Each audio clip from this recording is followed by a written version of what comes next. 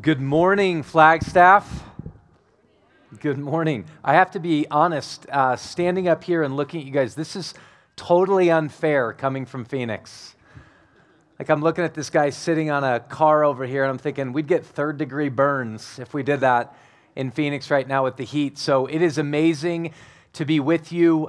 Redemption Church, as Anthony said, is right now soon to be 10 congregations. We're about to launch North Mountain, which is in North Phoenix, and Redemption, to understand it best, really is a family of churches, and that's what we really communicate at a local level, is that we would be a family. There's nothing I, in my role as lead pastor of Redemption Arizona, struggle with more, and I think you could say despise more, than the phrase playing church.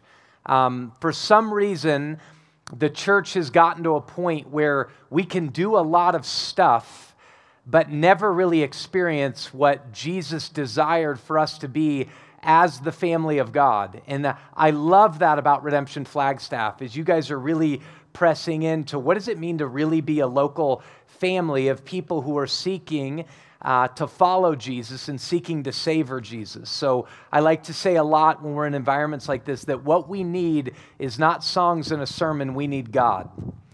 And God is incredibly powerful and far more beautiful than most of us imagine. So I'm going to pray for that before we look at John chapter 2 for the first 12 verses.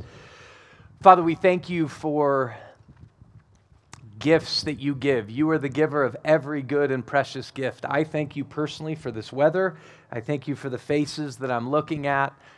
God, the environment that we're surrounded by. But God, thank you for people. Thank you for all of our stories. God, thank you even in the midst of our pain and for our pain, as pain provides this path to deeper power. And so, God, we pray that you would just meet us this morning and you'd speak to us through your word. In Christ's name we pray. Amen. So we're in John chapter 2. The Gospel of John is towards the front of the New Testament. Now, interesting, the New Testament is actually towards the back of the Bible. There's a bunch of the Bible that the majority of it's the Old Testament, but the front of the New Testament, which, just to make sense, is actually towards the back of the Bible because it's the New Testament. The Gospel of John's there. It's Matthew, Mark, Luke, and John are the beginning of the New Testament, and John speaks to us today about a wedding party, or a wedding feast is the way he speaks about it. So I'd love for you to think for a minute, what's the best party you've ever been to? And specifically, what's the best wedding party you've ever been to? I want you to use your imagination to try to think about what it was and what made it the best. When I think about that, I think the best wedding party I was ever a part of was my best friend, which was actually the first wedding I ever went to. It was my junior year of college, 1999, so you don't need to do the math. I'm 42, almost 43. 1999, he got married. We went to high school together. He actually went to play baseball at Texas Tech. I played baseball at ASU. I show up to this wedding, and 5 of us planned this moment for when what we call the wedding reception, which would be the wedding feast in this text, happened, that we were going to come out. We were going to go to the bathroom, and we did. We took off. You know, you wear tuxedos, or guys do oftentimes, not all the time. At weddings, we wear tuxedos, but we took the long white shirt off, and they had chosen that we wear vests. So we just put the vests on. So we're bare-chested, you know, it comes down to a V-neck. We have our arms free, and we go out with no shirts on, and we sing. This was the day of boy bands, right? So we sing Backstreet Boys songs. Some of you guys are too young, so look it up. The song was I Want It That Way. And we go out and we do this whole performance on the dance floor, lip syncing I Want It That Way. And it was phenomenal. I was the best of the 5 by far. But that is a very memorable moment of a wedding. But what made it amazing was the laughter. It was the ability to share food and wine and drink with each other. But ultimately what it was is relationship. In the heart of the Bible, when you look at it all the way through, these 2 words of relationship and experience. Relationship and experience. Relationship with God and experience of Him. Real, tangible, taste, touch, sight, hearing of Jesus himself. Look at 1 John, the same John that writes the gospel, writes 1st, 2nd, and 3rd John. The very beginning of 1 John, he speaks about Jesus and he says, the one we have seen with our eyes, heard with our ears, touched with our very hands. The one they really had relationship with, and therefore real relationship always creates real experience. Well, the environment that we find ourselves in, this wedding in John chapter 2, speaks to this relationship and experience. John chapter 2, verse 1, and on the third day, a wedding took place at Cana in Galilee. Now, the Apostle John speaks about the third day often throughout the Gospel of John. The third day is this moment of light and darkness, both in the beginnings of Genesis, and he speaks about it as such throughout the Gospel of John. So get the image, the backdrop of light and darkness. There are realities in the world that are dark. Can I get an amen? Right? There are moments in our minds that feel really dark. Moments we wake up and our hearts and our souls in the very depths of who we are feel dark, and we're looking for the moment where light would shine in the midst of darkness. Jesus brings light into darkness consistently, and he does here as well. So on the third day, there was a wedding. Most translations say a wedding feast. Now, feast is hard for us to understand in our context, because there's two major reasons we struggle with the idea of feasting. One is that most of us, not all of us, but most of us are rarely hungry. I think about often when I was a kid, we used to talk about getting gourmet food or going to a gourmet restaurant. You don't hear that phrase very much anymore because it's almost like everything's gourmet. And we gorge all the time. But in many parts of the world, and even in parts of Flagstaff, there are people that actually know what it is to be hungry and to eat just little by little. And when they have a moment to have a feast, it's special. Feasting has this moment where there's a lot of food, there's a lot of drink, and here's the next reason we struggle with understanding feasting in that context, is it was a lot of time. Now I'm going to ask all of you, look down at your wrist for a minute. Some of you have watches. Others of you need to grab your pockets because you have your phone. But we live in a society that's tied to the watch, to the clock. In these environments, relationship, and if you've traveled, you've experienced cultures like this, and they'll talk about it when you say, hey, service is starting at 10. People may show up at 10:30, but that's because the service or the community time goes to 2:30 or 3:30. But wedding feasts were feasts for these people because they were unique, they were deeply relational, there was tons of food, and it took a lot of time. So when you want to get into the Gospels and you want to get into a story, you got to get into it and you got to allow it to slow down. On the third day, a wedding took place at Cana in Galilee. Jesus' mother was there, and Jesus and his disciples had been invited to the wedding. What weddings do you get invited to? You get invited to weddings of people you know. So certainly this is a friend of Jesus. This is clearly a friend in which his mother is taking special interest, because just in a moment she's going to see a crisis at the wedding and be highly concerned. There's an ancient tradition that actually says they think this is the Apostle John's wedding. Now we don't know that for sure, but it's very interesting. John throughout the gospel never mentions his own name. But here in the midst of this wedding, John knows intricate details of what's going on at the wedding. Almost like he had a backstage view of what was going on. Then Mary, Jesus' mother, takes a special interest in this. Now, most people don't know this, but the Apostle John is not John the Baptist, which many of you may know, but the Apostle John was actually Jesus' cousin as well. So ancient tradition says this could be John's wedding, but at the very least, it was somebody very close to them. So that's why Jesus' mother is there. His disciples had also been invited. When the wine was gone. Now, if I read that sentence alone, I'd be like, that's a crisis. Right? Because in my home, when the wine is gone, I'm like, babe, I'm going to the store now. Now, I'm not a drunk, right? You could ask my wife, but I do like wine, right? In Phoenix in the summer, I like crisp, cold white wine, but when it gets cooler, red wine's great as well. But when the wine's gone, there's a problem. Now, at a wedding feast in first century Palestine, it's a major crisis because, as we said, the wine, it was supposed to last the whole entire environment of this party. Many of these wedding feasts went multiple days. The wine's gone, and you can see this creates great anxiety. When the wine was gone, verse 3, Jesus' mother said to him, "They have no more wine." Now, this is where this story gets very interesting, because Jesus responds, and he's like, "Woman," I like this because Jesus speaks in this language of the streets. He doesn't even go, "Mom."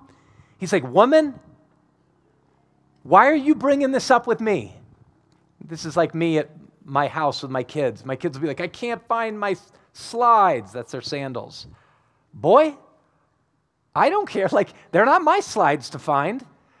Right? At this moment, he speaks to his mom. This is where this gets so weird. And many commentators, if they're honest, will go, nobody's provided a satisfactory answer of why this happens right here.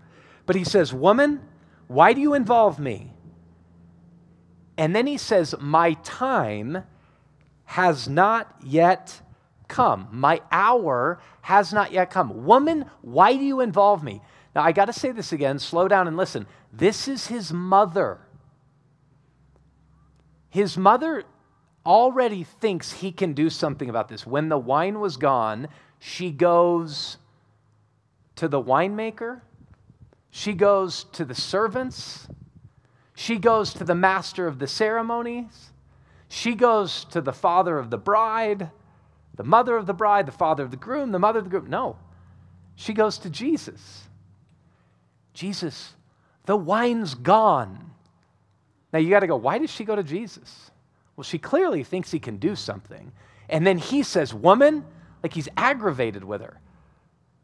"Why do you come to me? My hour has not yet come." Let the tension of that and the anxiety of it sit for a minute.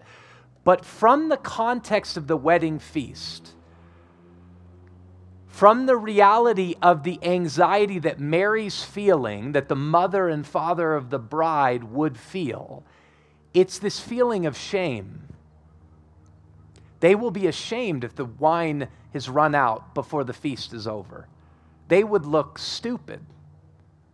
They would look foolish. And understand, do any of you here know what nerves feel like? What anxiety feels like? I don't know if the mother of the bride or the father of the bride actually struggle day in and day out with anxiety, but if you struggle with anxiety, you're always on edge. I'm going to be very honest with you. The environment Anthony spoke about and the context in which I find myself leading right now, I'm encountering anxiety in ways I haven't before. And I'm telling my wife, like, I'm always on edge. Like, the littlest thing can tip me, and I'll feel like tingles, almost like little needles, not sticking me hard, but on my skin. And you feel this weight inside of you. And a lot of times, anxiety is related to other people's perception. This concern of shame or this reality of fear induces this. So there's fear in the midst of this party. Now here's his mother's answer after he says to her, "Woman, do not involve me. My hour has not yet come." His mother turns to the servants. Now this is interesting to me because the way you perceive it in the story is that Jesus was amongst the servants. Jesus wasn't dwelling amongst the popular people at the party, but he was amidst the servants. And she moves into him and she says this. He says, "Woman, why do you bother me? My hour has not come." And then she immediately, and this is what makes this so interesting, you think she'd go, "Oh, he's not going to do it." She doesn't. Right? She's a mother who knows her son really, really well. And she turns immediately to the servants, and here's what she says to them. "Do," hear that word, "do whatever he tells you to do." The context is anxiety and fear. She says, do whatever he tells you to do. Now, I just want to touch you right now, take you out of the story a minute and show you a lesson here. When you experience deep levels of anxiety, a huge amount of uncertainty in your life, the words Mary gives to the servants here who are clearly themselves worried, the wine is out. They're feeling anxiety and fear. When you feel anxiety and fear based in uncertainty, but you feel the fear and anxiety, the same words she said to them, God says to you. Do whatever he, Jesus, tells you to do.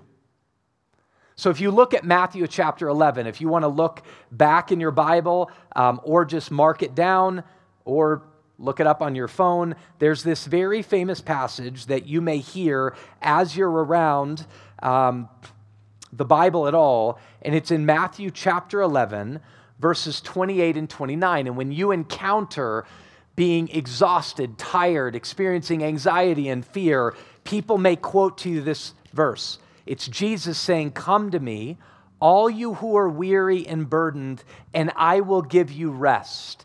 Now, most often people just say, go to Jesus and he'll give you rest. And you go, okay, but how do I go to Jesus? It's not like going to a doctor. There isn't an address for him right now. He doesn't have a house down the street for me. How do I go to Jesus? Well, you can go to Jesus in prayer, but specifically in this passage, he says, come to me, all you who are weary and heavy burdened, and I will give you rest. How does he give us rest? Take my yoke upon you. This is his teaching. And learn from me, for I am gentle. Do you think about God this way? For I am gentle and humble in heart. If you come to me and you learn from me, you do what I say. I'm gentle. I'm the right one to come to. I'm not a scary one to come to. Do what I say, and you will find rest for your souls. For my yoke is easy, and my burden is light. So from the story of the wedding at Cana, when you experience anxiety and fear, uncertainty, the potential of shame, listen to the words of his mother. Do whatever he tells you to do. Look at the scriptures and see the things Jesus is consistently telling us to do. They aren't super complicated. And then when you're in prayer and you feel impressed that he's telling you to do something, do it. It's there that we find rest for our souls. Now, this is where the story slows down, and I really like this. Just this past week, I should have asked him permission to do this, but I'm going to do it anyways. My son's in 7th grade, and they're in the midst of COVID education, so they're still online, and he has 2 buddies. He just entered 7th grade, and he's in this GRIT program at his school, and they have a project, and here's the project in simple form. There's something they're supposed to be reading together, and they're supposed to read sections of it for 3 days straight. Read the whole section one day, make observations. Read the same section again the second day, make new observations. Read the same section again the third day, make another set of observations. What's the teacher trying to teach them to do? Slow down when you're in a story. Don't just skim it. The best way to get into a narrative is to get into the narrative. Seek to position yourself where they're positioned. Seek to feel what they feel. Seek to see what they see. Ultimately, for the point to know what they know. Well, this is what John helps us do. Nearby, there stood 6 stone water jars. He wants us to imagine those. The kind that were used by the Jews for the ceremonial washing. Now, this is really interesting. Nearby, there's 6 stone water jars that were the jars that Jews would walk in and they'd ritually, which is religiously, cleanse themselves. There were religious laws that they must partake of, even to engage into a sacred moment like a wedding and a wedding feast. They would wash themselves. Now, the people have already washed, so likely these jars are down at least halfway. So they see the 6 stone jars that were used for ceremonial washing. each holding from 80 to 120 liters. Jesus says to the servants, now again, this kind of gets at do whatever he tells you to do, because right now they're supposed to do it. But I want you to see any type of growth necessitates our participation. Okay, I want to know you're listening to me. So when I say this again, say yes. Act like you're Pentecostal for a moment. Any type of growth in human life necessitates our participation. Ooh, good Pentecostals. Good job.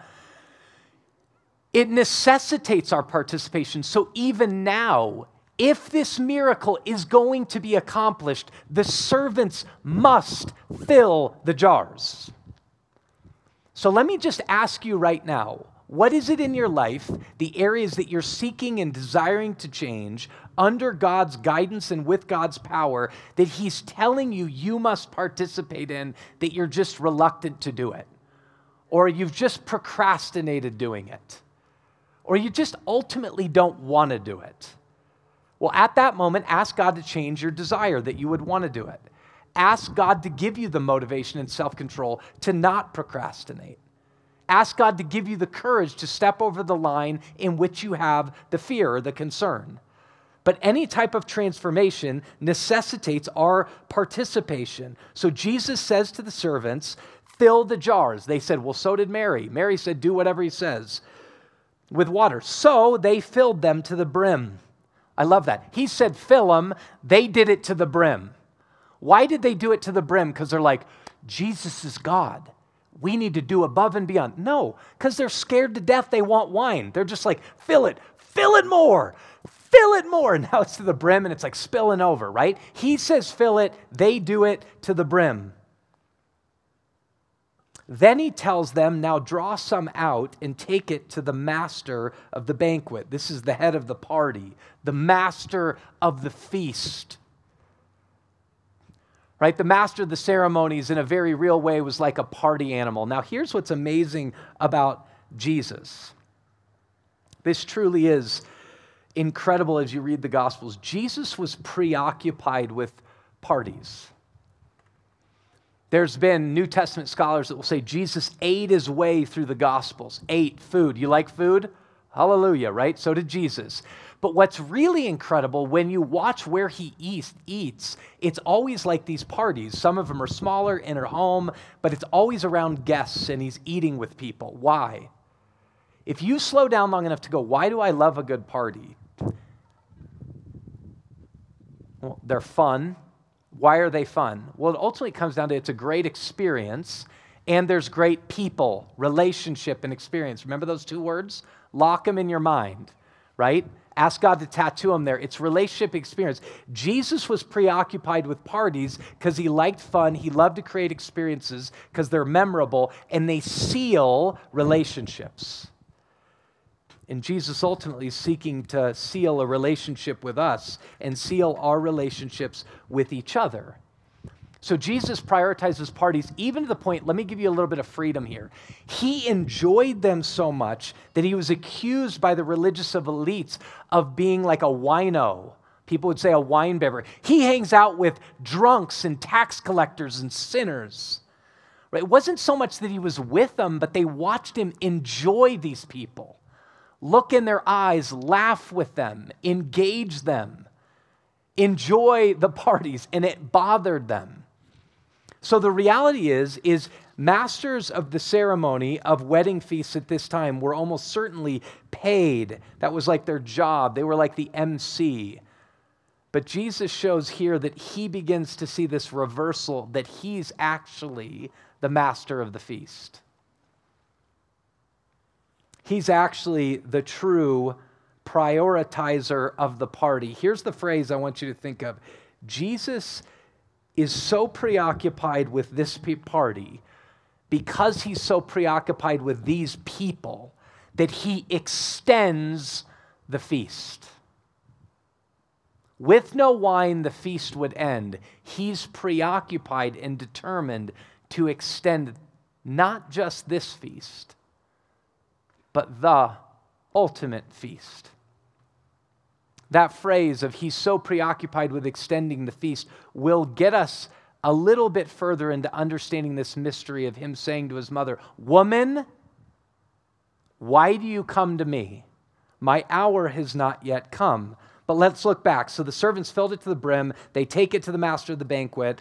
Now, verse 9, they did so, and the master of the banquet tasted the water that had been, for the first time, turned into wine. That's the first time we see the water turned into wine.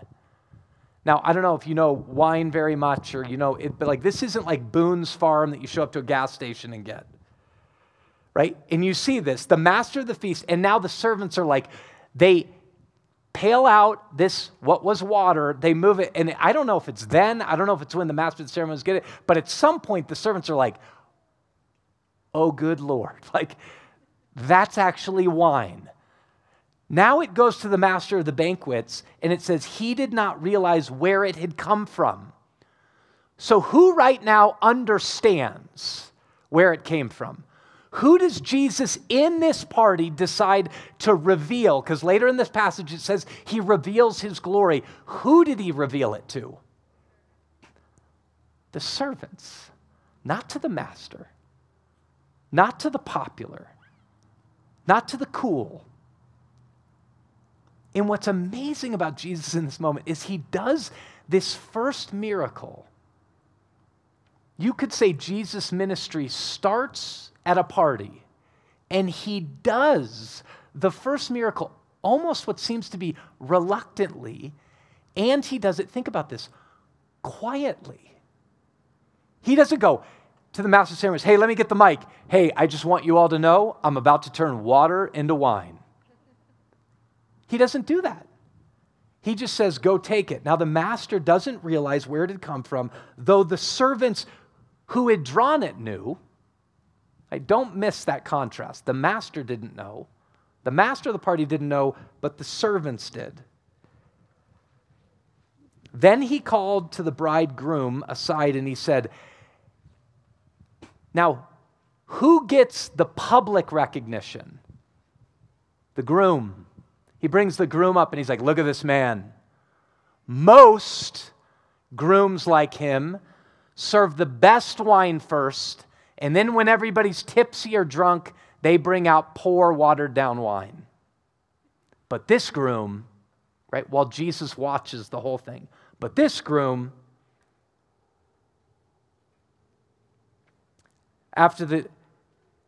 this groom saved the best until now. Now, some of your translations say saves the best till last. The real and best translation, that's why today I'm using the NIV.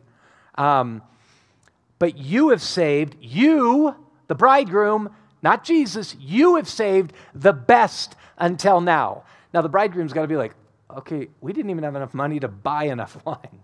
Like, certainly not the best, right? But you've saved the best till now. Then it says, what Jesus did here in Cana of Galilee was the first of the signs through which he revealed his glory. Now, I want to just stop there and say to you again something I've already said. How did he reveal his glory? He revealed it what seems to be reluctantly. He revealed it quietly. He revealed it humbly.